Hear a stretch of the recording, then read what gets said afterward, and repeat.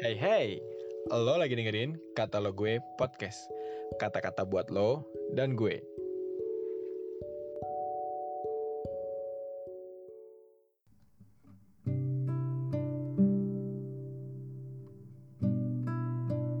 Shalom teman-teman semua, apa kabarnya nih? Aku harap teman-teman pada ada di kondisi yang baik ya.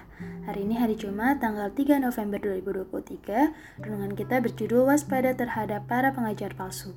Ayat renungannya diambil dari 2 Korintus 13, ayatnya yang pertama sampai dengan yang keempat. Nasihat-nasihat terakhir.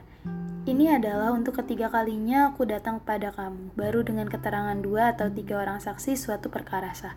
Kepada mereka yang di masa yang lampau berbuat dosa dan kepada semua orang lain, telah kukatakan terlebih dahulu dan aku akan mengatakannya sekali lagi. Sekarang, pada waktu aku berjauhan dengan kamu, tepat seperti pada waktu kedatanganku kedua kalinya, bahwa aku tidak akan menyayangkan mereka pada waktu aku datang lagi.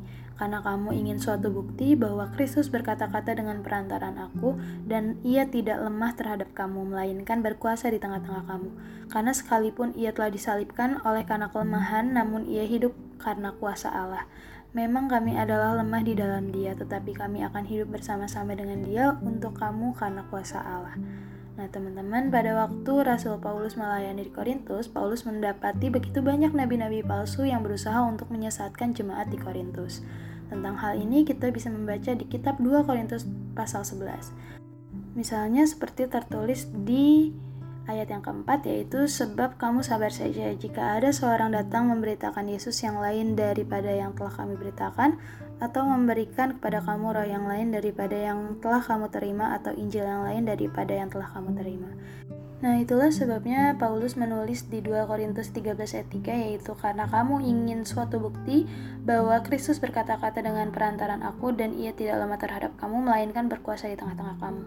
Ada suatu masa di mana banyak orang Yahudi meragukan keabsahan Paulus sebagai rasul, dan sebenarnya mereka juga meragukan firman yang disampaikan oleh Paulus. Dan hal tersebut disebabkan adanya para pengajar palsu yang memberitakan Injil yang berbeda.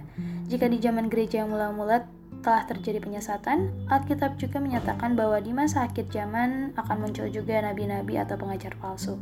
Tertulis di 1 Timotius 4 ayat 1, tetapi Roh dengan tegas mengatakan bahwa di waktu-waktu kemudian ada orang yang akan murtad, lalu mengikuti roh-roh penyesat dan ajaran setan-setan.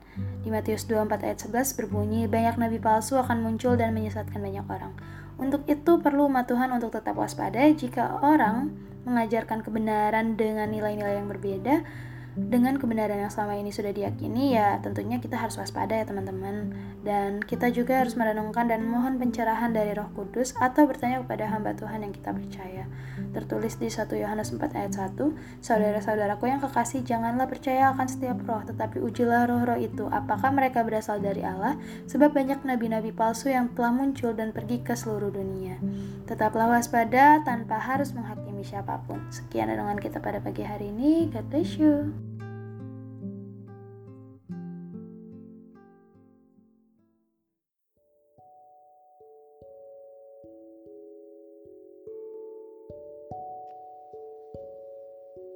Terima kasih ya udah dengerin podcast ini. Jangan lupa di follow dan juga di share ke teman-teman yang lain ya.